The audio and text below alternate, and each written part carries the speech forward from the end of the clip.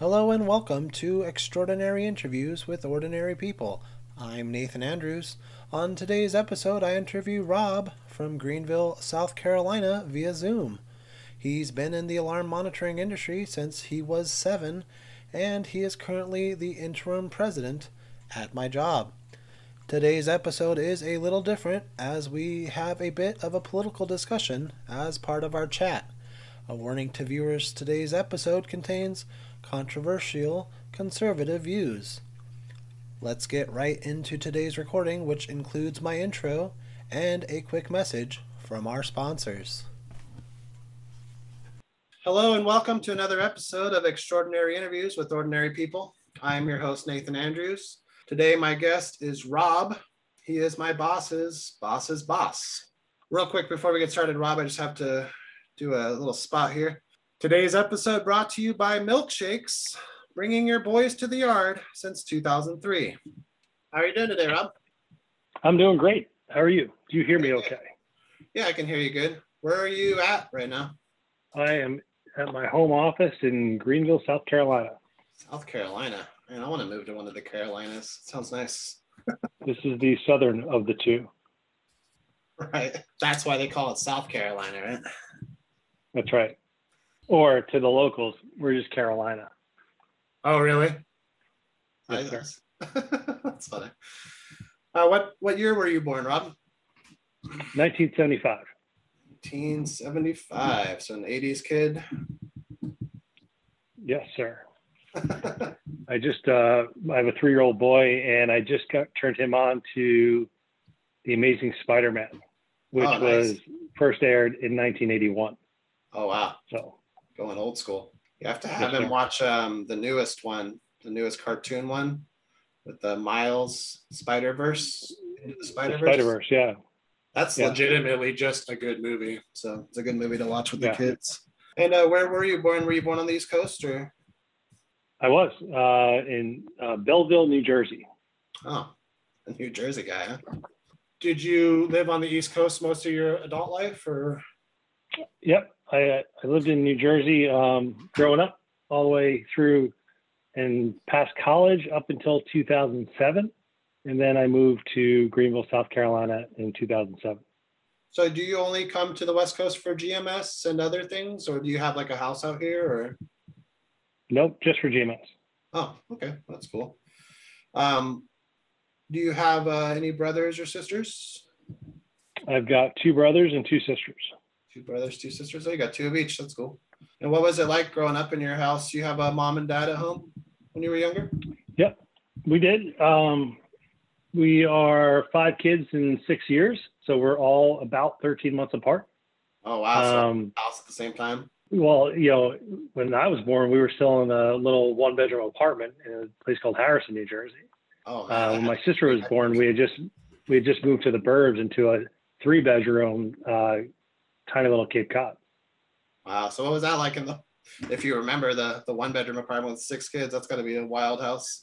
Yeah. So, there was only 4 of us at the time, and we also had a St. Bernard. So I don't remember much from that. Just because by the time we moved out, I was right about to turn 1. So all my memories are concentrated around, living in a little Cape Cod out in the country. What was that like in your suburban house? It was great. I mean, the house was tough because we had 7 people, 1 bathroom. So, maybe that's why I'm so scheduled in my life now, is that was, kind of baked into me very young. Like you're always on a schedule. It's your turn, move. You miss your turn, you're out, so no shower.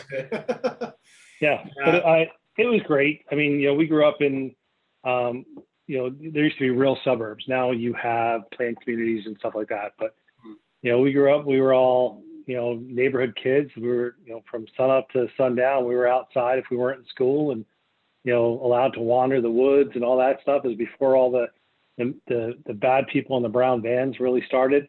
Yeah. So, with the coyote screaming out of it, so we just had what I think was a normal childhood. And then, looking at with my kids now, it's like, you're going on the street. Now we're going down the street. Yeah. You're not going anywhere by yourself. So yeah, that's crazy. I feel like you grew up in the perfect time, probably in the perfect area too. But because I still try my hardest to let my kids do that kind of stuff, but my wife fights it. Like my son walking down the block to somewhere is just like out of the question, which kind of wild to me. Yeah, where we are, it's a great area, but you still have some bad things that happen because it happens in everyday stores today. So, but like at least on our street, there's 12 homes on our street. We're kind of at the top, so every car that goes by has to come back out. Right. So if my kids are running to the neighbor's house, whatever else, because they tend to do that, and we've got new kids that have moved into the street, and our kids will get to meet them this weekend and stuff. But you can hear everything and see most of it. At least in the fall, you can see it all. Well, the trees are all bare, but we've got great neighbors that kind of like when I was growing up, where I walked to and from school through backyards. Right. So we went up the street, through the woods, and then backyard, main road, all the way down to school. If I was doing something stupid on the way home from school, I was skipping in the creek, we were doing something, or just kind of taking our time, like my mom got a phone call. By the time I got to the door, she's like, "I told you, no dilly-dallying, to your," like, and we kind of have that, I think it gets disguised as neighborhood watch now, and people put up signs, "Hey, neighborhood watch." We truly have that with other parents on the street. Well, that works out good. Yeah, we have a school, like an elementary school, because Sterling's turning 5, or he is 5, so he's going to school this year, and it's literally next to our apartment. Like the next thing is the school, but he's going to a school next to my mother-in-law's house. But I said to my wife, "Oh, it'd be great if he could go to this school, because then he could just walk to the school in the morning. It's not through no back roads or anything." And she's like, "No, I still wouldn't let him walk to school." So what was a young Rob like?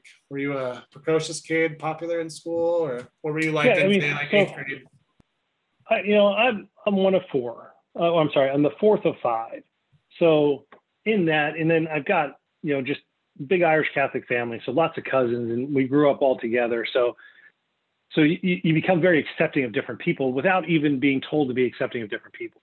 So all through school, right. But all through school, I mean, you get this clique, that clique. You've got the smart kids, you got the jocks, you got this, you got that. Back then we had those things. You were allowed to call a jock, and a geek, and that wasn't a derogatory term back then, right? And that's not anymore. But there was a period of time that you couldn't be a nerd. Now it's cool to be a nerd again. Like oh, I'm such a blah blah nerd or whatever else. Right. But I think I kind of bridged that very well. I wasn't the quarterback on the football team. I wasn't the star pitcher. I played well, but I mean, better than average at best if I give myself a real pat on the back. I mean, I think the best year was my senior year in high school where we quit baseball and we joined the bowling team. But bowling? I think, So we in my senior year of high school, we wanted to go on spring break. There were 7 of us, and half of us played on the baseball team. The baseball coach said, "If you miss that week of practice, you're off the team." And we were 17 years old, 18 years old. And we're like, well, we're never going to go to like Major League Baseball anyway. So let's call his bluff. Yeah. So we all went on this cruise, and we had an amazing week in the Bahamas. And at 18 on a cruise, you can drink. So we were just like, yeah, why wouldn't we be doing this?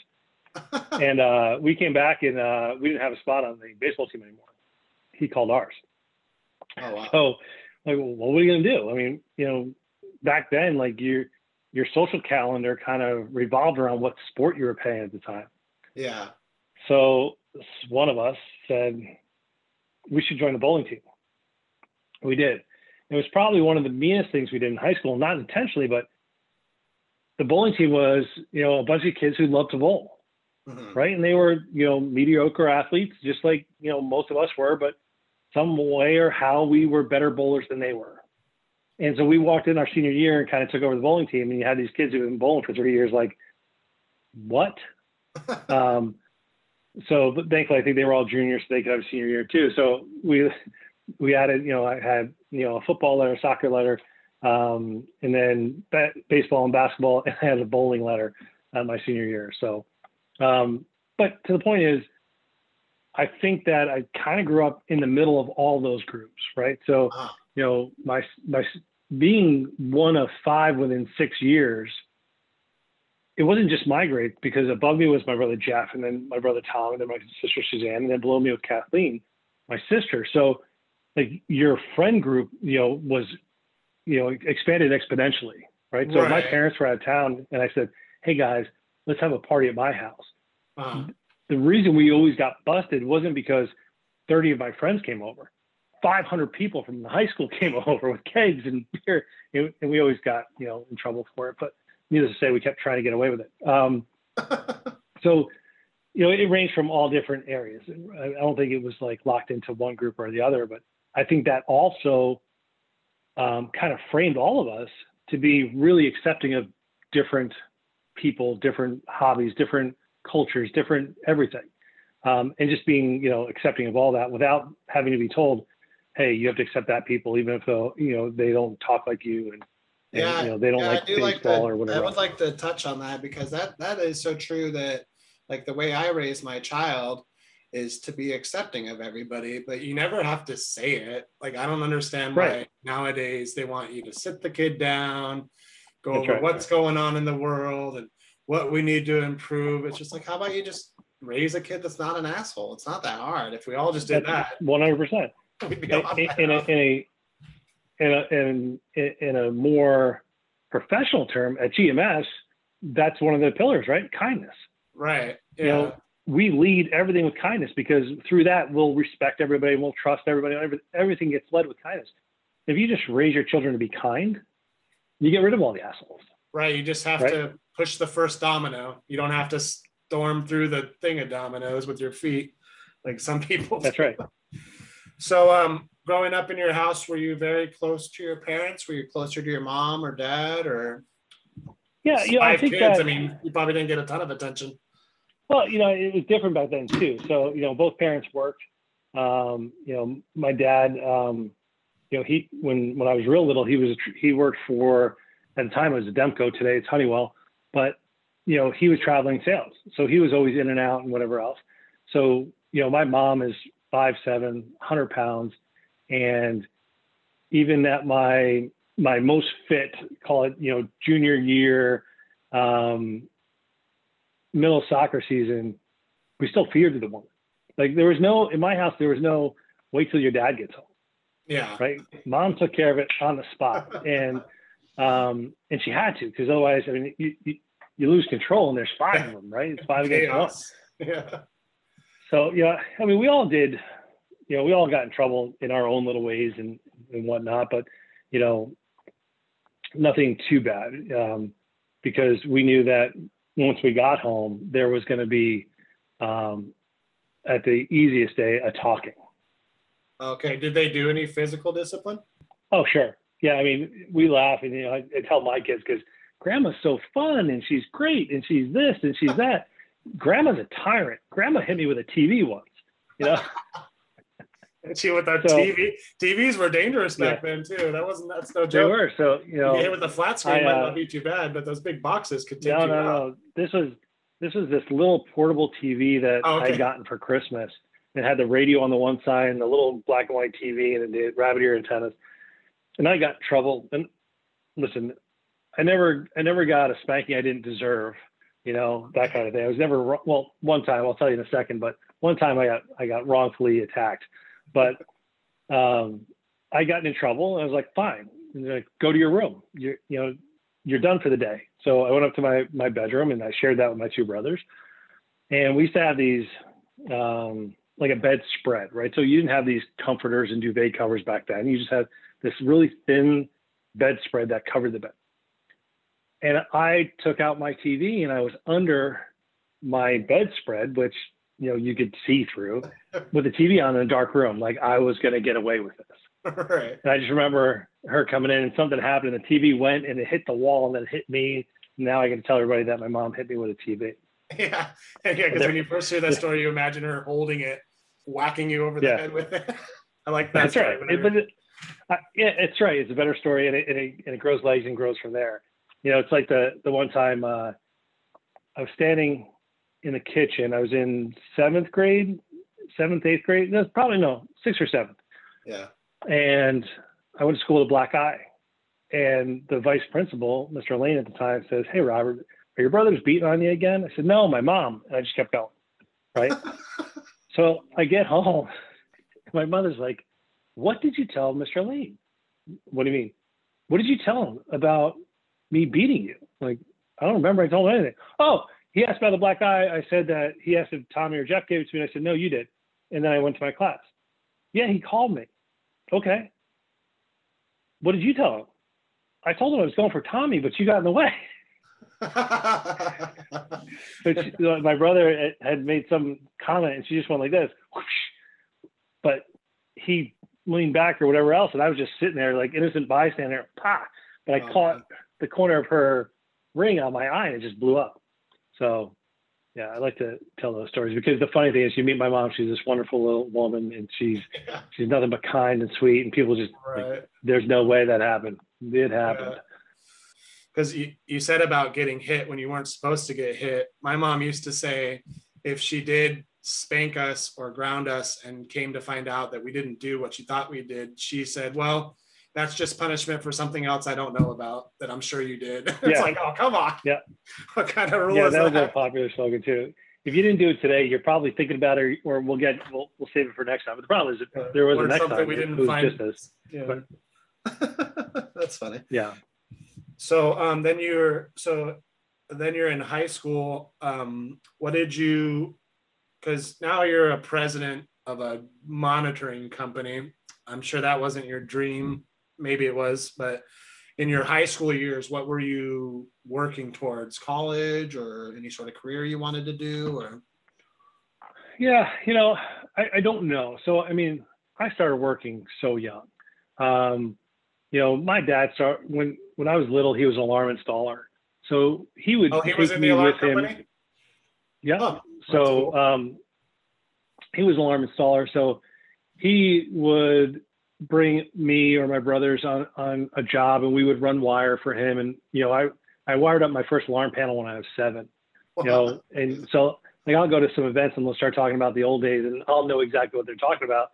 I mean, I'm only 46, but that's 39 years of knowledge of the alarm system thing. So, but yeah, so in 1985, I was 10, he started King Central.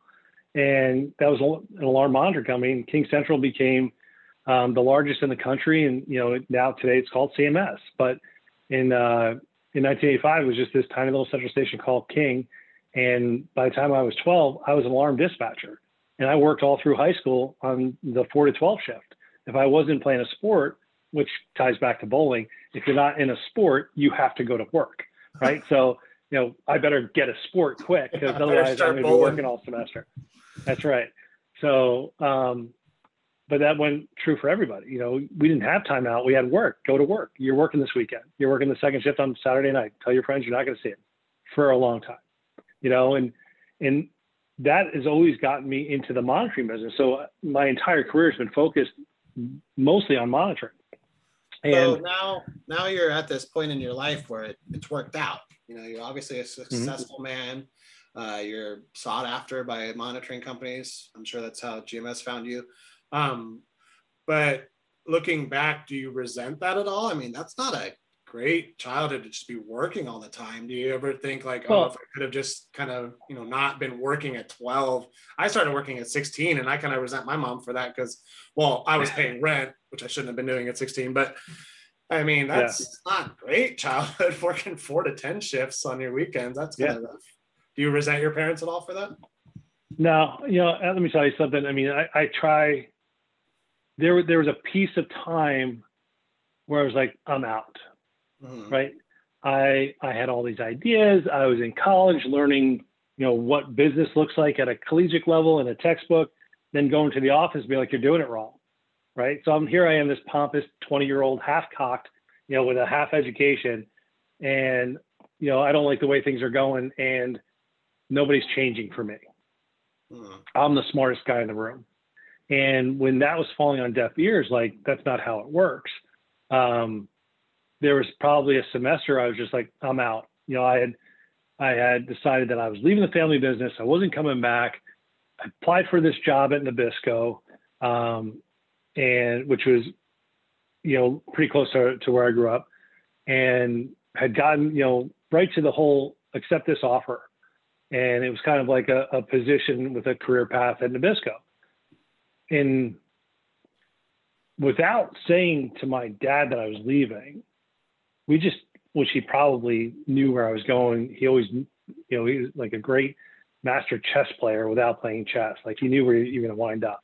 Yeah. We went to breakfast and we had this conversation that had nothing to do with anything, but everything to do with everything. And that's when I decided, okay, I'm in. Right. And it was all about, nothing's ever going to be given to you. You're going to work your tail off in any way you want to go. You have to work. Right. No one's going to come in and say, here you go. Here's that executive job that you want, that you don't have the experience for, you don't have the mental capacity for, and you don't have the patience for, but here you go, Robert, take it. Yeah. Right. My dad grew up, in a house with an alcoholic father, an abusive father. And he had to deal with that. His sister was 10 years older than him. So she kind of got out of the house, so it was just him and his mom. And so not the best upbringing. Went to the Army, during the Vietnam era, though didn't have to go to Vietnam, and kind of learned a trade. He learned about communications. And when he came out, that's kind of where his path took. But he built that business. You were just talking about paying rent. We all had paper routes when we were kids. And I think my brother, Tom, who's the older of the three of us, started it. And then Jeff kind of took it over, and then I took it over. And by the time I stopped, I was delivering 120 houses, right? And that's when you had to take the newspaper and bring it around back and put it between the storm door and you had to do, it wasn't just drive by and throw it on someone's lawn, right? There was a you had to do it the right way. Otherwise you didn't get tipped. And that's what you were working for back then. Yeah. And, so I would go out and I collect on Wednesday nights, I get all my tip money, and, maybe it was $20, but whatever, it was $20. My dad would say, great, here it is in the envelope. When you're 18, you can have it. Okay. So just doing that. So when I was turning 18, I was like, I had been looking at cars for years. I'm like, I can't imagine what's in that envelope, but I'm thinking 5 years, $20 a week. There's some money. So I'm like, hey, I picked out a car. Great.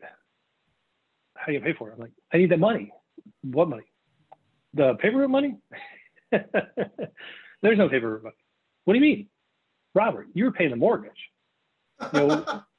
We were on food stamps, we were on everything else, and that paper was paying the mortgage. It's gone. But I got something for you. What's that? A job. Great. So that's crazy. So your dad's when almost like a workaholic. Almost, it sounds like it just work is his whole life, sort of thing. Or was that just sometimes?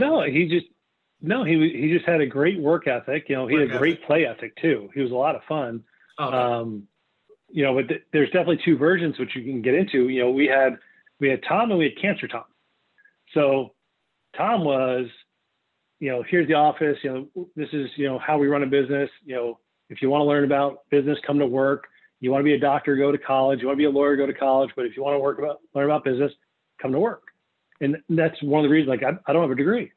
I went through a few years of college. I was almost at the end, but I started working so much and earning money and then earning skill and respect and whatever else that I really focused there. So, so that's kind of how we grew up. There's a place to play and there's a place to work, right? We are all very respectful, right? You don't hear us speak poorly about people. We respect our elders. We learned that kind of code that was carried through from my dad. Then later in life, my dad got cancer, and he became no wall kind of guy, hugs, I love you. He has grandchildren, so he was just completely involved in their lives.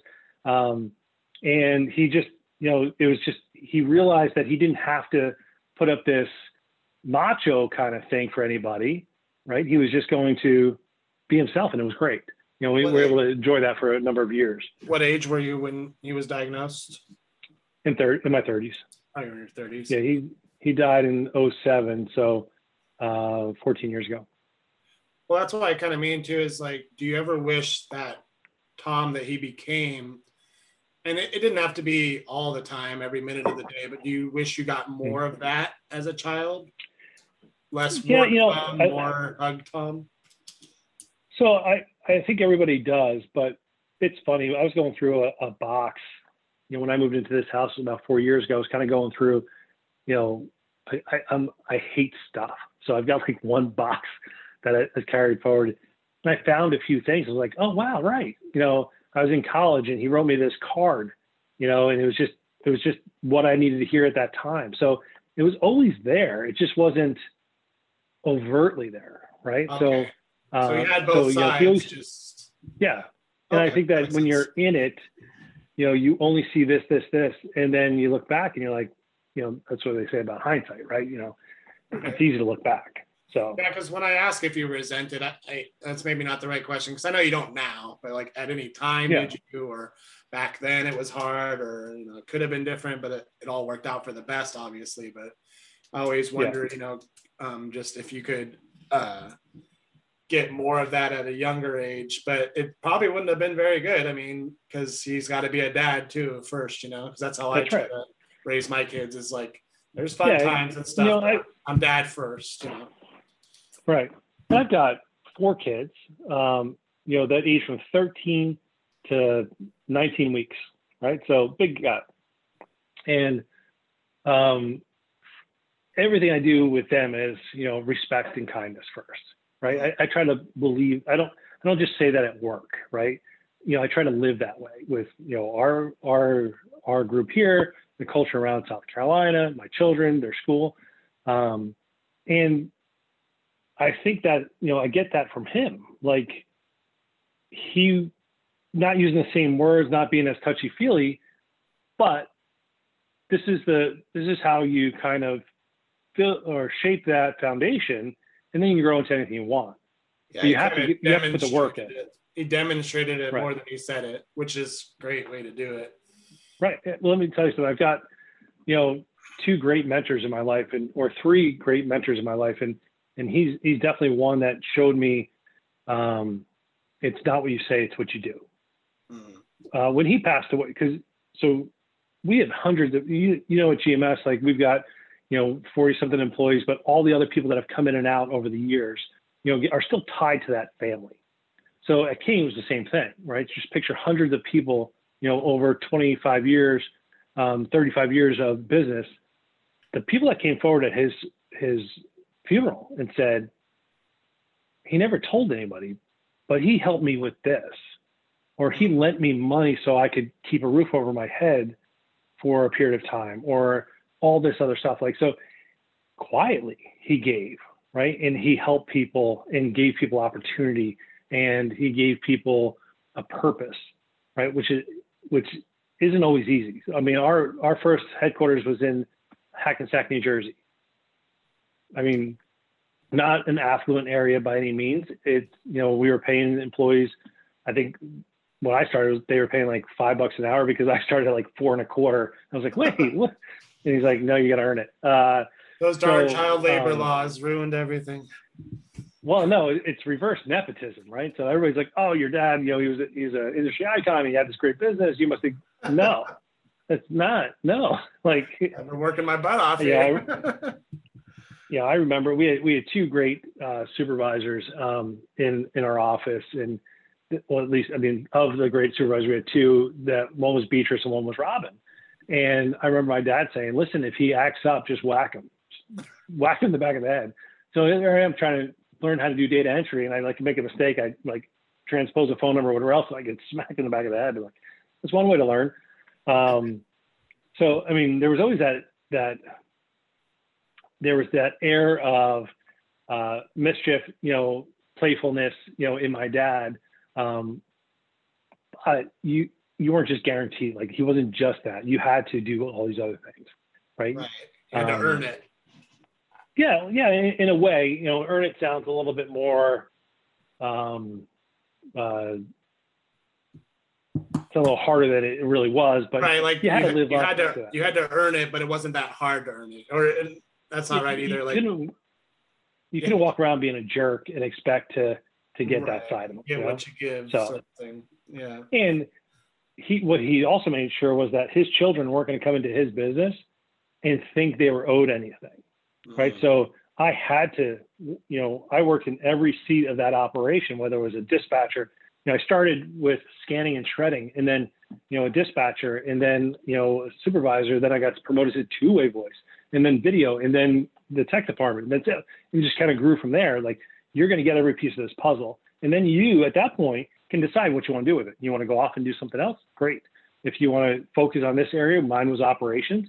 Great. My brother Jeff was acquisitions. My brother Tom was sales, right? Suzanne was on the finance side and legal side, and Kathleen took care of customer support. He built this whole company out of his kids and nephews and nieces. It's funny when you say it that way. It sounds like it's like that old joke. If you just have enough kids, you can have a football team, sort of thing. Like, that's right. A couple more kids, we can make a football team. We could definitely run the basketball court. Yeah. So that's kind of, growing up. I mean, it wasn't, Chris Rock does this great story where, like, well, Chris, you grew up in the projects, you grew up in this. He's like, yeah. So he's like, well, how did you feel being poor? It's like, I don't know. Guy next to me had what I had. The guy over here had what I had. We all grew up together, and none of us knew we were poor until we weren't poor anymore. Like, it wasn't like it was abnormal because we were all together in that. That's your life. Yeah. Yeah. So outside of, say, work and sports, what was your favorite thing to do as a kid? What did you fill whatever little time you had left with? Were you into TV, movies? Well, art, yeah. I was a cartoon junkie when I was a kid. So now I watch cartoons today. I'm like, this is ridiculous. Bring back He-Man. There's some quality cartoons out there. We can get into that later. But what was your favorite thing to do as, say, a high school kid? I don't know that there. I mean, I wasn't a video gamer, so like I'd go and hang out with friends, and my friend got the Sega Genesis when that came out, right? And then there'd be a fight for the controller, and I just kind of sit in the back and just hang out and whatever else. And I'm never going to be that guy that's going to win or take your head off in Mortal Kombat or whatever else. But I just didn't have the interest in there. But I mean, I could tear apart any electronic and put it back together. I was a DJ for a bunch of years, like sophomore in high school through sophomore in college. Enjoyed doing that, and would do everything from a wedding to a sweet 16 to a bar mitzvah to a bat mitzvah, and there's a difference in all these different venues. And then when I was a sophomore in college and I was doing sweet 16s, it just took on a whole level of inappropriateness, right? So I'm gonna get out there on the dance floor dancing with all these 16-year-olds. I'm just like, I got to get out of here. And it was work for my cousin. He still has that business. And I think what that taught me was, one, you can be anybody you want to be for 2 hours, right? So anytime you fear doing something new, something different, something you're going to look like an ass, it's 2 hours of your life, you could do it, right? I know how that is. I know how that is, because right now I'm pretending to be an interviewer for 2 hours. That's right. I don't feel it. I'm still getting used to this, so I feel like I'm, pretending. So that's really interesting. That's so true. You can be anything. Oh, it's like the whole fake it till you make it, right? That's right. Yeah. And then you just gave me a very wide appreciation of music. So like, people listen to this kind of music or that kind of music. I'm in South Carolina, so there's a lot of country music, and I love country music, but I also love old school rap, and I love, the 50s and the 20s and all these different eras of music because I was exposed to it. It's funny because, my daughter's 13, and the music out there today, I think, is just garbage, right? Well, that's every generation.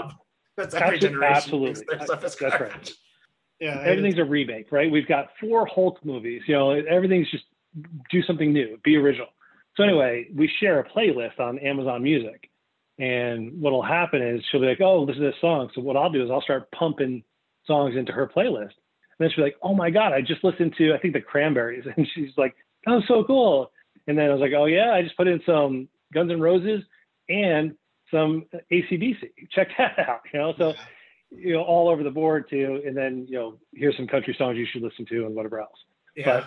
And she, thankfully, because, a 13-year-old can go either way. She's very accepting of that, trying to learn, or she's doing it to finally find a song. And she's like, "Dad, that your music sucks, right? You need to listen to more of that." Yeah, it can't all be gems. Yeah, no, we do the same thing with Sterling. We try to listen to a real wide variety of older stuff.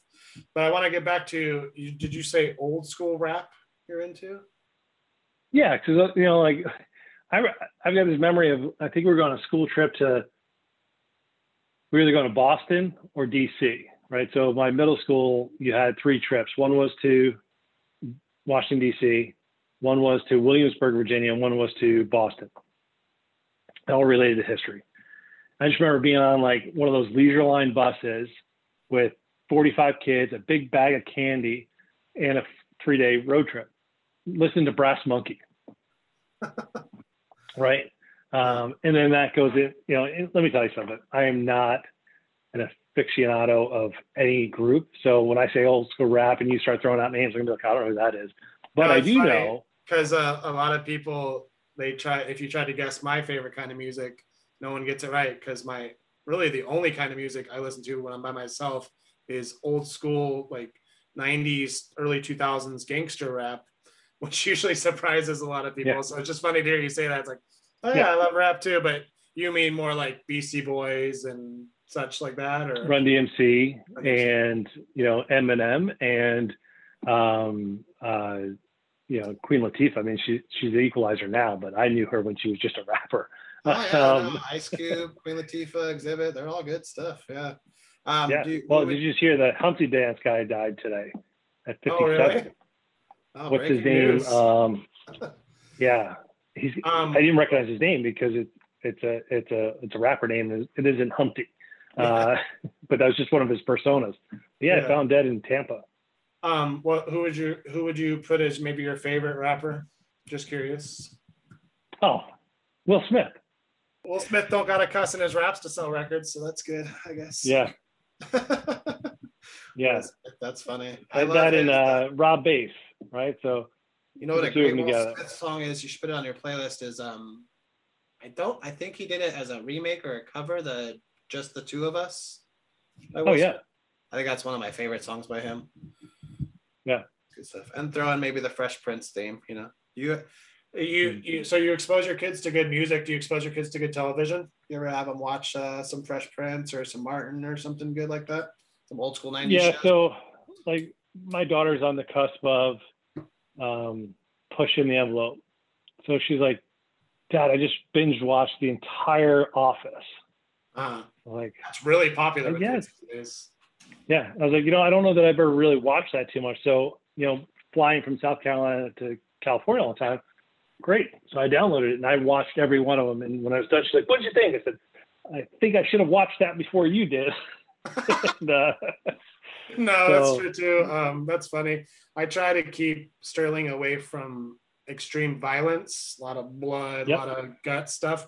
But really anything else I'm not too stressed out about. I feel like I can explain it well enough to, you know, that it's fine to say it on the show, but we don't say it to the teacher, stuff like that. Like, I think people kind of freak out over shows that are more comedy they try to just block that from their children. But it's like, let him watch. You can explain it to him. Like, talk to your children. Explain. Like, so that's funny though. The Office. You like The Office? Yeah, I did. It's good, right? I think I've watched it maybe 7 or 8 times, the whole series. So. Oh wow. Yeah, I'm obsessed. So now she's on the Grey's Anatomy, and I was like, yeah, I watched that for the first 40 seasons, and then it just became repetitious. Yeah. So I turned her on to. I said, you know, there's a great show you should watch if you're into that kind of stuff. Watch Bones, right? Because Bones was a good show. Okay. And it's got. Oh yeah. Zoe Deschanel's sister, and the dude from SEAL Team. Oh, I remember. See, I went with SEAL Team, not Buffy, right, or Angel. So because I like him better as a SEAL than I do as a vampire. Yeah. David Boreanaz or whatever. Yeah. So I was like, but at least that she'll learn. Yeah, another real quick. If she loved The Office, get her on Parks and Rec. That show's exactly like The Office. And I don't know if she's old enough to get this, but the first season kind of drags a little bit. But if you can get into the second season, that show is like The Office times 10, in my opinion. It's so emotional and heartwarming, and it's really good. And it's a lot less. Well, maybe not a lot less, but it's less raunchy than The Office at times. Parks the other thing that her and I watched, the other thing that we watched together, and again, she watched the first season and I had to catch up. And then I was like, I can't believe you're watching this, is Stranger Things. Right. So, you know, and my wife watched you go on. you go on, I'm not a scary movie guy. So if you go on to my Facebook feed about 2 summers ago, there's a picture of her and I where it said, we're going to watch it together. And, we've got an 8-year-old and, and babies too. So we go upstairs to the kids' bonus room and it's like 10 o'clock at night and we start watching this, and we're going to watch the whole season. And we got about halfway through it, but there's a picture of her and I, and we're on just like this, like, are you kidding me? Yeah. And she's like that too, but she thinks it's funnier than I am. Like, I told you, I don't like this stuff. But now we're both like, I can't believe it's pushed out again. It's because now we're waiting for the next one. So, yeah. But yeah, I think that, what was good TV to me isn't, to your point about every generation before in music, isn't good TV to people today. They're exposed to so much more than I was, or we were, or, I mean, just, around the election, I love political fighting. Love it. If you are a left-leaning Democrat, I'm going to be a right-leaning Republican because I want conversation. I want to have that. I want the thoughts to come out. I want to have a discussion. I want to understand where you're coming from. So because that may teach me. I have this thirst for knowledge. I want to learn from everybody I talk to. And so she starts debating me over text. So just so you know, 2 girls from a previous marriage. So I only see them on the weekends and at night during the week. But Julia will text me and she'll be like, Dad. Yes, Julia. Blah, blah, blah, blah. And it's, whatever she's seeing on TikTok. Right. Like, gee, and for a while it was, what was she trying to get me to debate on? It had something to do with LBGTQ. So lots of debate on there. That's right. Sure. Absolutely. And she's trying to, and this is what gives me the appreciation of my dad. I know where she's going before she starts, right? So I am just baiting it, with the hook. And so it comes down to this whole thing. Well, she asks her a question, whatever she sees, or she sends me a quick video that I need to watch and whatever else. She's like, so where do you stand on LGBTQ? I said, I don't. I'm a straight man. Well, do you support them? I said, yeah, I support everybody. Listen, love is love. If you find someone that looks just like you and that's who you love, great, love them. Well, do you support same-sex marriage? I'm like, well, and I think this was probably before my second marriage started. I'm like, I don't know that I support any marriage, but yeah, I mean, if you want to be miserable too, go ahead and get married. And yeah, that was an old joke back then. Like, if you want to join us in the misery, knock yourself out. I don't know why you want to, but half of us don't make it. But hey, you do you. You can do a better job than me at it. But she starts doing this whole thing, and I said, listen, here's the thing, Julian, and take this forward. Like, you don't have to agree with everybody. You don't have to look like everybody, and you don't have to be like everybody. You just be you. Be the best version of you every day, and you will be surrounded by love. And if you're not being the best you, people will figure that out, right? So don't try to It'll come to the surface. So then she says, well, why don't you support this or that? I'm like, here's the thing. And this is the way I was raised. I think you should be able to do anything you want to do. Mm-hmm. You want to, if you're a man, you want to be with a man, you're with a woman, you want to be a woman, you're with this, or you want to be this, you want to do both, that's fine. I don't want to pay for it. Right. Right? Because then it went into the whole gender conversation. Or be hurt by it. Yeah. As long as they're not hurting or costing me money. Yeah. And then, gender things are now, I don't mean to dismiss it by saying things, but gender topics are all over now. And she was asking about that. She's like, well, what if I feel like I was born wrong and I need to be a boy? I'm like, I'll support you. She said, well, why don't you support this? I said, I don't not support them. And there's a clean line there. And it's that I can care for them. I can encourage them to be the best version of themselves. What I'm against is that me, a 46-year-old white Irish Catholic man, has to then pay for their operation there, whatever, or it has to be out of the taxes that are collected out of my hard work. I think that, you know, there are programs out there that for the people who can't afford to go that way can go into, and there could be scholarships set up and whatever else. I don't think that should be draw off the tax system, right? Because the tax system was really built for one, giving a hand up to people, right? So welfare wasn't meant for a lifestyle. It was meant to help people out of depression and get them back into working. But hey, we need light and heat and food in the meantime. My family lived on welfare for a while. So I understand that and appreciate it, and that's okay, but it needs to be a path up, not just a suppressed down, which I think it is today. Yeah. And all these other things, industry, technology, roads, bridges, all that other stuff, that's where your taxes should go to, right? It shouldn't go to medical procedures. It shouldn't go to this. It shouldn't go to that. You know, there could be other programs for that, but it shouldn't be that. Not to mention, you know, you cost me a fortune anyway. I've got no more money to give you. So yeah, well, I kind of tie it back to her playfully, because I also want her to understand that if she gets too focused on an issue and she's too serious, she's going to get tunnel vision. And if she doesn't back off a little bit, she's not going to see every other opinion, position, whatever else, and make a better decision, right? Because knowledge empowers. And if you're a hard right person, you're focused here and nothing else comes in to your view, you'll never learn, right? What's one of the things we say, you know, at GMS, you know, if we've always done it that way, that is the exact reason why we should look at doing it differently. Maybe that way still works, but if we're only doing it because that's all we've ever done, that's not a good enough reason anymore, because there's other things we can learn. And if you're not open to learning, you know, you're going to be one of these really ridiculous memes on the internet one day, you know, yelling at, you know, because you're so disheartened by a decision that was made. Yeah. So, well, I think one of the most annoying things about today, which kind of ties into the same thing about when they say, are you supportive of this? Are you against that? The thing that bothers me the most today in politics is like racism, for instance. Like, I don't think you have to be anti-racist to be not racist. And that's what drives me crazy. It's like, just being not racist isn't good enough anymore. You also have to fight against the racist. It's like, I like everybody. I'm not against any kind of person. Why isn't that enough anymore? You know what I mean? That's the solution, right?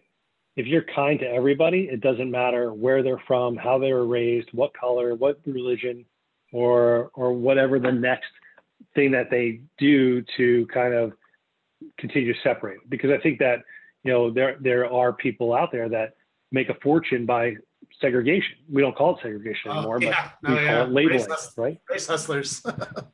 Yeah. So if you're just kind, right, and you don't have to be religious about it, and you don't have to be faithful, and you don't have to be, you know, a devout religious person to be kind. Kind is the easiest thing to do, right? Yeah. You know, in our business, we talk to people all the time who are not at their highest moment, right? They are, you know, their alarm's going off in the middle of the night and they don't know why, or it's going off for the 100th time and it has been fixed, or, you know, in our people become the ears of whatever problem they're having in their house. It's not personal that way. Be kind, you know, be empathetic, and you'll see radical change really fast. Well, I think the problem too is people don't like, I don't know why, but people seem to have an aversion to simple solutions that are going to take a long time to fix things. Like a guy I listen to a lot, Adam Carolla, all he ever says is it's like losing weight. It's just diet and exercise, and that's it. You can write as many books as you want, but that's all that works. And it's the same with all of our problems in the country. He always says, focus on family and education. And if everybody just did that, it wouldn't fix the problems tomorrow. It wouldn't fix it in a year, but in a generation, 90% of our problems would be gone if everybody just stayed in the home, raised their kids right, focused on family, focused on education, like the Asians do, like the Jewish people do. We'd all be kicking ass, but I feel like people want to solve the symptoms instead of the problems, because solving the problems isn't flashy and it's going to take all the cash is in the symptom. I mean, look at cancer, right? You're telling me that we can turn around and get a vaccine for an unknown virus within 6 months, but we can't crack cancer? No, there's too much money in the symptoms, right? So we make a lot more money treating the symptoms of it versus, I mean, if we just said, hey, and I know there's somewhere there's a cure for cancer, someone's got it and they're saying, oh shit, don't look in that box, because that's the cure. And once there's a cure, I mean, trillions of dollars a year. I mean, everything that they have. I mean, there'll be nothing to watch on TV because there won't be a pill to sell. I mean, there's so much money there that, same thing with hate, right? Hate sells. So kindness doesn't sell. It's like utopia. Like in a utopia, what would people do for work? What would the firemen do? Right. What would the cops do? Like, what would the counselors do, and the psychiatrists and the doctors? They'd all be out of work if we didn't have problems. So, but that's a reality in life. But people do, I think, take advantage of that and use that as a weapon to say, look, I'm going to do this. I'm going to help Black people for the rest of my life. I'm going to make millions of dollars off of books. So racism, please don't go away. You know what I mean? Like, that's just right. But it's like, you really shouldn't think that way. It's just a bad way. It's a natural part of life, but not a good thought process. I would say that if you got 100 people in a room, got 100 people in 100 rooms, you ask them a list of questions. 80% of the people would probably answer the same way, or 80% of the questions would be answered in the same way. But we focus on the 10 over here and the 10 here, right? Not the 80 that brings us together. And that's why I think that, we've got two polar opposite presidents, right? We had Trump, who was all the way over here, or at least the show that was Trump was all the way over here. Everything he was doing here helped everybody. Right. But the pompous and the lack of articulation and everything else over here, I think that was a genius move by his team saying, here, watch this hand. Because over here, this hand's doing all this stuff, right? So how do we counteract that? We come in with Biden, who's all the way over here in his administration. And they're over here now. So now we've got to go really high taxes. Capital gains is going way up. Corporate taxes are going way up. But they deserve it, right? And that's the message. Mm-hmm. But here's the thing. Everybody here in the 80, they're not saying, shut up. Right. Just you idiots and you idiots go over here. We're going to be over here, and we're all going to work together to make sure that we're all better, right? Well, the way the world's getting now, a lot of the 80%, which you and me would probably put ourselves in that 80%. I mean, I do identify as a conservative, but I take everything on a case-by-case basis. I might be liberal on this, and I might be conservative on that, which is, why doesn't anybody do that? But anyways, I think that the way, dang it, lost my train of thought. See, that's a bad interviewing right there. But what cutting and editing is for. Yeah, fix that part in post. But it is crazy that people, I feel like they don't want some solutions. Like, I feel like a lot of people don't want COVID to go away. Just like I got my vaccine. I'm not wearing masks anymore. Like, leave me alone. Yeah. But they're like, well, you might still fit in. Just like I feel like they don't want the bad things to go away. But here's a perfect, you're right, in the media, because, what's the media talk about? I mean, for every night for the last year and a half, the local news starts with COVID, right? So this is where kindness is tested, though, right? So I've traveled through COVID, right? I have children, so I'm always washing my hands and making sure I'm not licking a window or whatever else, right?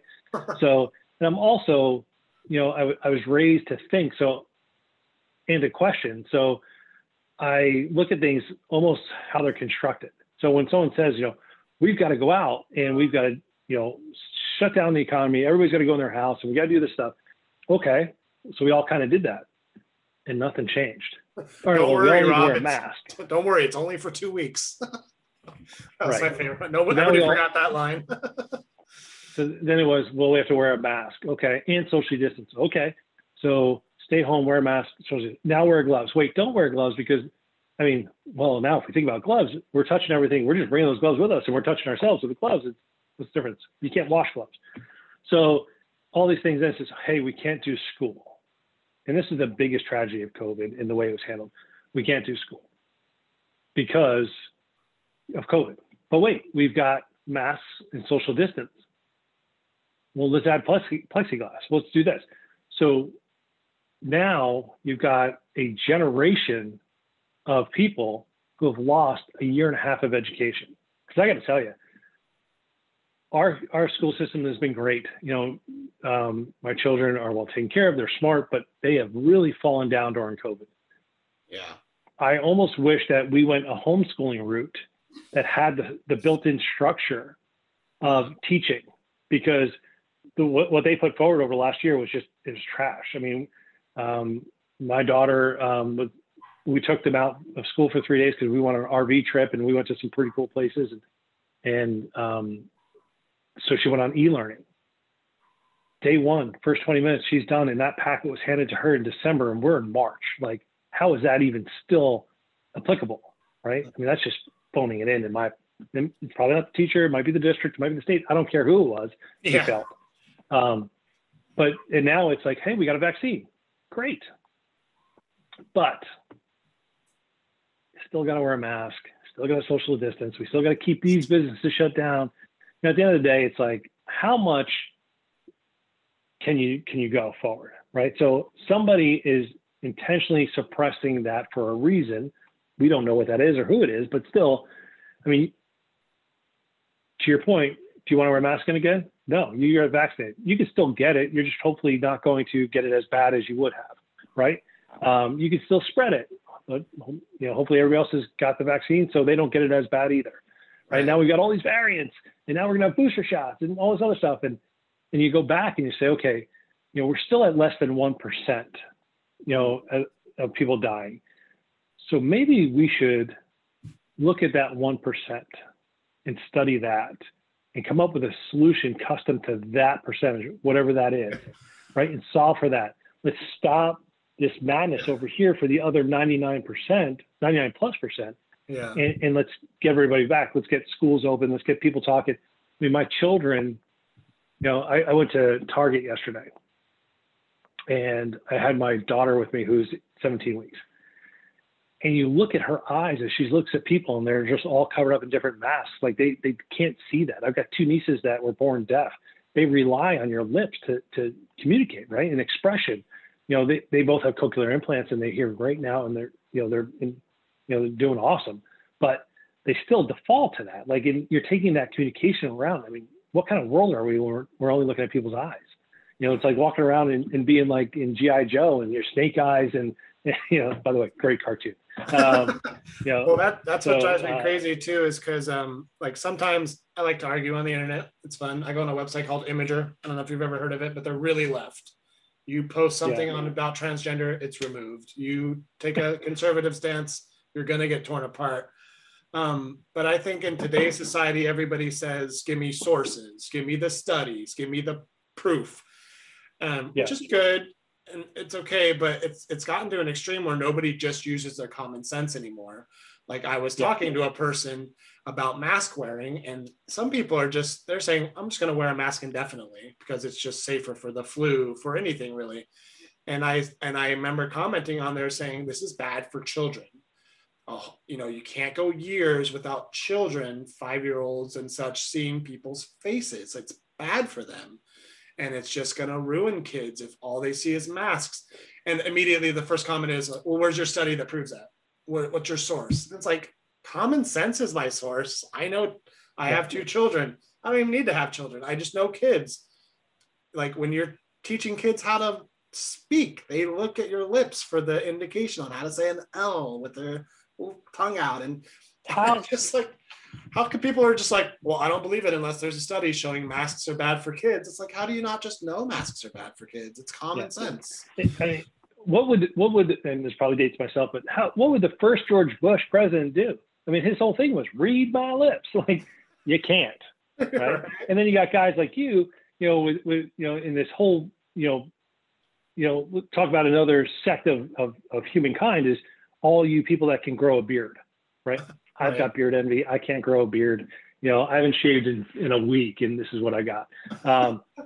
But then you've got a mask, and then you have all this hair coming out. It looks like Chewbacca's walking through the glasses are fogging up, and Yeah. It's awful. So that's right. Maybe that's a position you should take. It's for all of us that wear glasses, right? We're walking into walls. We're responding to emails with bad etiquette, bad grammar because we can't see. So, when the masks first came around, when I wasn't wearing them, because I didn't wear them until they were mandatory, because I think they're stupid. Again, I got nothing to prove it, just common sense. I don't think it helps, especially outdoors, especially when you're away from the person, or if you're walking by the person for 2 seconds. Unless you're in their face talking for 15 minutes, it's really unnecessary. But how about the sole news anchor that's in front of the White House by herself wearing a mask? How about Biden wearing a mask after being vaccinated, or 2 masks? Anyways, but I made the joke, it's great for us ugly people with all these masks. It's really helping us out, being able to cover up my face all the time. But I wasn't even wearing them.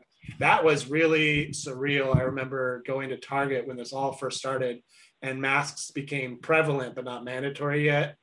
And it was so surreal being the only guy in the store without a mask. It just felt like I was surrounded by crazy people. Like, what are you all? And I used to forget about it. Every day I would forget about it until I saw the first person with their mask. I was like, oh yeah, COVID's going on. Like, I hate masks. Yeah.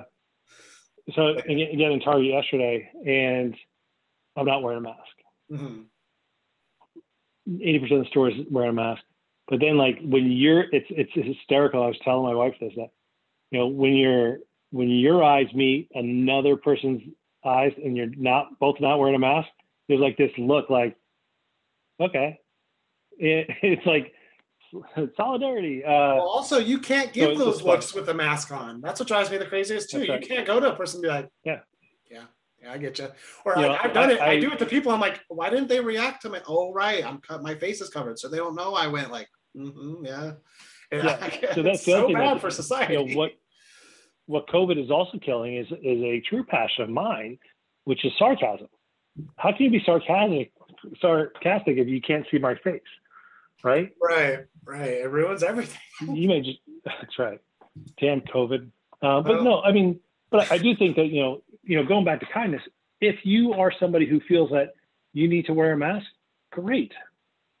If you are somebody if you want me to wear a mask, that's fine. If I'm going to go to my grandma's house and she says, hey, put on a mask, it makes me more comfortable. Okay, no problem. Great. Costco, it's required. You're in a private business. You're on private property. Put a mask on or you can't come in. Okay, I've got no issues with that.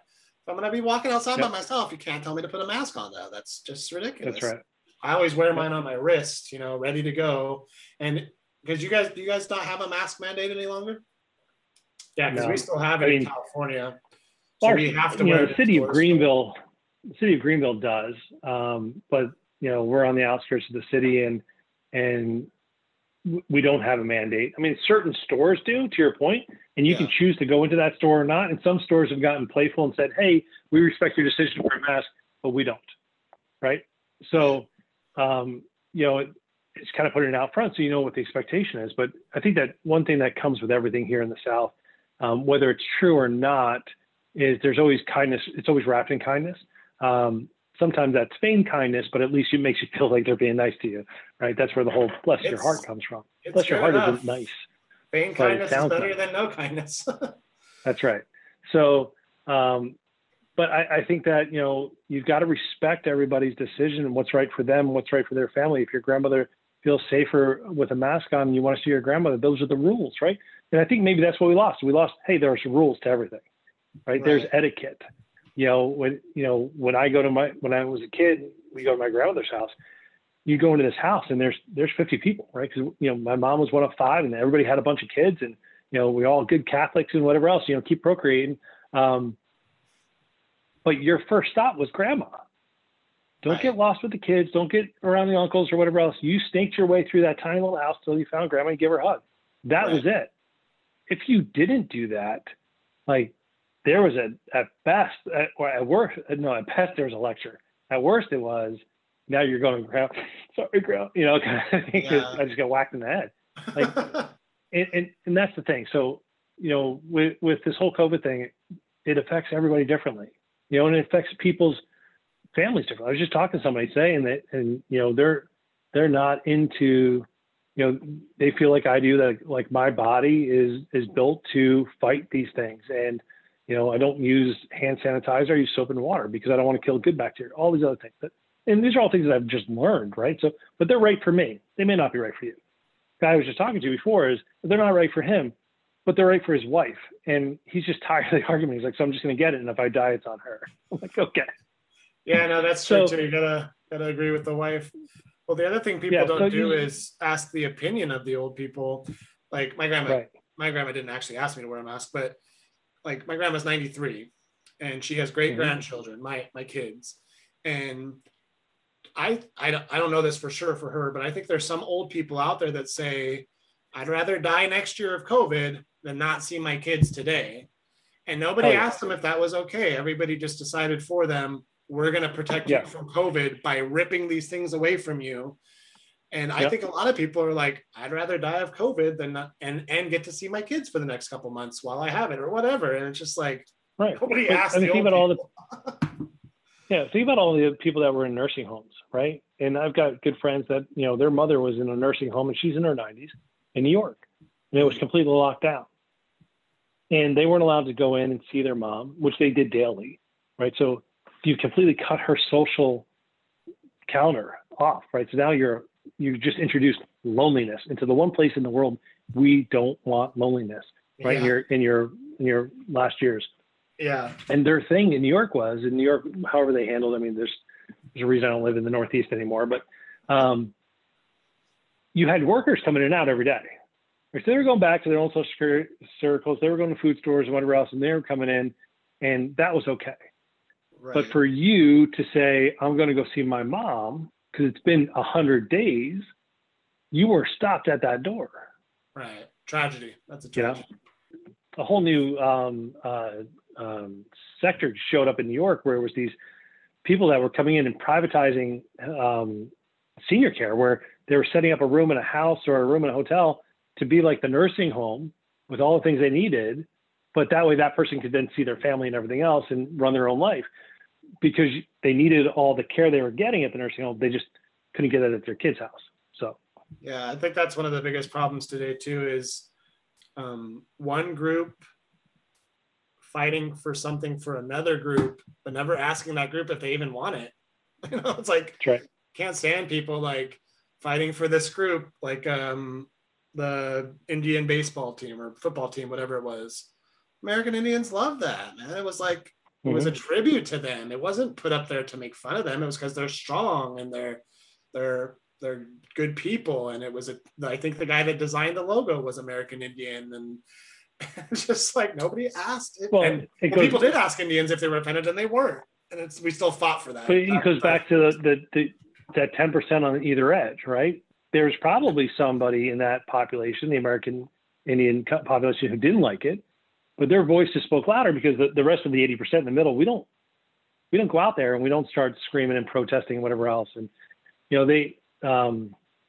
there's a local dairy here, right? And it's called Happy Cow Creamery, Happy Cow products. It's all locally sourced milk products and everything else. Probably delicious. Well, probably great dairy. Yeah. But the daughter-in-law to the family that owns the business is a legislature in Columbia, South Carolina. And she signed a bill, or helped sponsor a bill, that said, when it comes to sports, we're not going to allow somebody who identifies as a female to play on a female team or in a female sport, and and vice versa, right? So we're taking that I identify as this or that out of it, right? Because that's the bill they're supporting. And there's this huge outcry from the people that are affected by that against the creamery and shutting it down and calling Whole Foods and Fresh Market and all this other stuff. So there's this other crunchy group that's saying, well, we don't care so much about that legislation, but we do care about you crushing a local business that we enjoy because it's organic and all this other stuff. So they're calling Whole Foods and Fresh Market and saying, hey, we like their products, we like your store, you lose our products, we lose your store, right? So it's the backside of that. And it's nice to finally see that, because usually it's all these protests, and then everybody else says, well, if I protest against it, that makes me a racist. That makes me unkind. That makes me anti this or anti that. But it's not. It doesn't have to be that, right? To your original point, it doesn't have to be that. It could just be our opinion. It could be a piece of that, right? So it's not that I'm anti that conversation. I don't know enough about it. I do think that if you're an 18-year-old high school guy and you're the captain of your baseball team and you decide, hey, I need a scholarship to college, so I'm gonna go play on the girls softball team, you've got an advantage, right? No, that's just in strength and power. Yeah, but that's happening a lot lately. That's not a conversation for me because I'm not affected by it. I can support everybody and tell everybody to be kind with each other and just lead with love. But if you're shutting down a business, a family business that's been out for 30 years and they put all these people to work, and that's the other thing. Like you look at small businesses and people attack them for whatever else. Like people attack Chick-fil-A because they're closed on Sundays. Yeah. Get your chicken the other 6 days a week. The business has said, hey, we're going to keep the day of the Sabbath. You don't have to work for us and you don't have to eat in our store and you can't eat in our store on Sundays, but we're giving everybody off on Sunday. Great. When people boycott that because this little piece says, well, I want chicken on Sundays, or I don't want you to be able to impose your faith on your business, which is their right. Think about all the other people. Like if someone came after GMS, we're a small company, we're 45 employees. Like if they came after GMS for something because we want chicken on Sunday, whatever that reason is, think about the hundreds of people that have been employed through the last few years at GMS and all that going away, right? So I think that we have to have kindness and some tolerance, right? Tolerance is huge too, because you have to be able to tolerate things that don't go your way or that you don't agree with. And that ties back to that story about Nabisco, right? I was intolerant of anybody else's thought. Like I was the smartest guy in the room. And if you don't go my way, I'm out, right? So it was black and white. And I was an idiot. Now, if you look at the last podcast I did, and if you were privy to some of my messages to my senior team, one of the last things I said was, hey, if you're the smartest guy in the room, get a new room. Yeah. Right? Because then you don't learn, you don't grow, you don't evolve or any of that. So, I think that's a huge, I'm always doing that. Like if I'm not learning from my people, I'm in the wrong job. Right. So, but yeah, through all that noise, all of that craziness, whether you're this, that, the other thing, doesn't matter. If you lead with kindness and tolerance, you will change the world. Yeah. Also, make sure you don't let the young people and 0.1% of the people control the legislature in the country. That's what drives me crazy today too. Is like, God, stop listening to young people. Like, even I'm too young. You shouldn't really be listening to me. Like, go to some experience. The other side of that is the old people, right? So, you can't just listen to the old people because things change. It goes to the thing with music, right? With my daughter, like, I can't cut it off, right? Because there could be good stuff out there. And I think that, on the political side, the legislative side, term limits solves everything. Oh yeah. You shouldn't, well, that's the thing too. You shouldn't get out of college, become a congressman and, retire when you're 80. I think that's the thing too, is like, maybe I even said it wrong. It's not even really old. That's the issue too, is it's not an age thing. I'm sure there are some 16-year-olds out there that maybe have great ideas about the political system. Okay, that's fine. But like to your point, really old people, we don't need those guys anymore either. Get the 90-year-old lady out of Congress. But it's about wisdom and experience. Like, let's find those people. Let's listen to those people. Like, let's seek out the smartest guy in the room, because there is a smartest guy in the room. There always is a smartest guy in the room. Maybe it's not you, but let's look for that guy and let him do stuff. Right. Please. And beg of you. And don't throw away all that wisdom either, right? So, the term thing is like, you got to keep some of that because they learn things and they need to pass those down. In my consulting business, people say, what do you sell? My mistakes. I made a lot of them. That's true. And that's what I do, is I help navigate around those pitfalls that I stepped into. Right. So you got to keep that communication open, but it can't just be stagnant. Right. And I think that's where we are today. And I think that, you've got two political parties and they are just hard, fast, and entrenched into their messaging, and that's it. And you need the people in the middle again. But the problem is the people that were in the middle got so tired of left, right, whatever. They're like, we're out. We're gonna go. They're getting pulled both ways. That's exhausting. Like, oh, you're this side, you're this side. It's like on certain subjects, yeah, like nothing worse than the guy that I like the saying about the Bible. Like a scientist will read thousands or not thousands. A scientist will read hundreds and hundreds of books and always thirst for more knowledge and always want more. Then you got the religious guy who read one book and thinks he knows everything. It's just like, you just got to be diverse, and you got to get some of the old people's opinions, some of the young people's opinions, mostly the experienced people's opinions. And it's just like, so black and white nowadays. It's one or the other with people. It's crazy to me. But I know you got a hard out. I know you're a very busy man. But any exciting plans for after the podcast, Rob?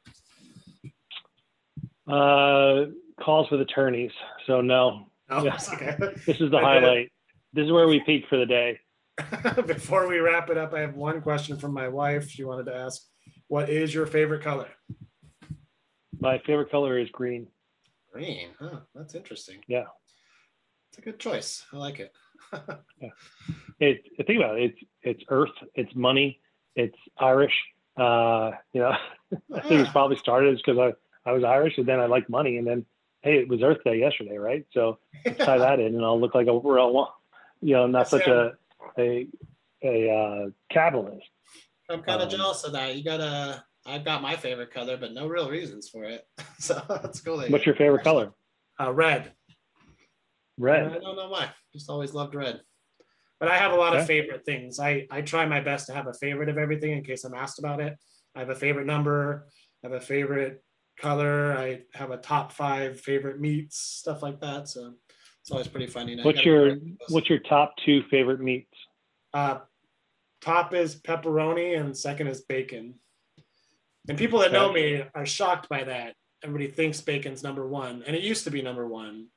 But pepperoni took the number 1 spot because you can eat it raw. If you can eat bacon raw, more versatile. But yeah, more versatile. No. Although when I do cook pepperoni, because I love pepperoni so much, I'll just cook a cookie sheet of it in the oven, snack on them like chips. Pretty healthy snack, actually, if you cook all the fat out of it. But you can do the same thing with salami, by the way. Yeah, and it's funny, though, when I see the pan that I cooked it in and all that orange, greasy stuff, and I think to myself, when I'm eating pepperoni raw, I'm eating that stuff. That's not good. That's right. It's always kind of sad looking. Like, wait, I've eaten that a lot. Man, I've eaten probably gallons of that liquid in its fatty form. So, but yeah, you're coming to town next week? Yep, be there Tuesday through Thursday. You gonna bring me that slidey pen so I'm not clicking in my interviews? Yeah, I'll show it to you. You can't have it. It was given to me. Gosh, you got to go back to when Wounded Warrior started. And a friend of mine did a campaign for them and sent it to me. So it's like certificated and everything else. But I'll show it to you. So you know what to go buy. I guess I'll have to get my own slidey pen. That's fine. That's right. Well, thank you very much for being on the show today, and I'll let you go. You're welcome. Your meetings, and I'll see you next week. Awesome. That's the end of today's episode. I hope you enjoyed. Don't forget to subscribe and leave a review if you like the show. Stay tuned for next week's episode when I interview my mother. Thank you for listening, and be kind to each other.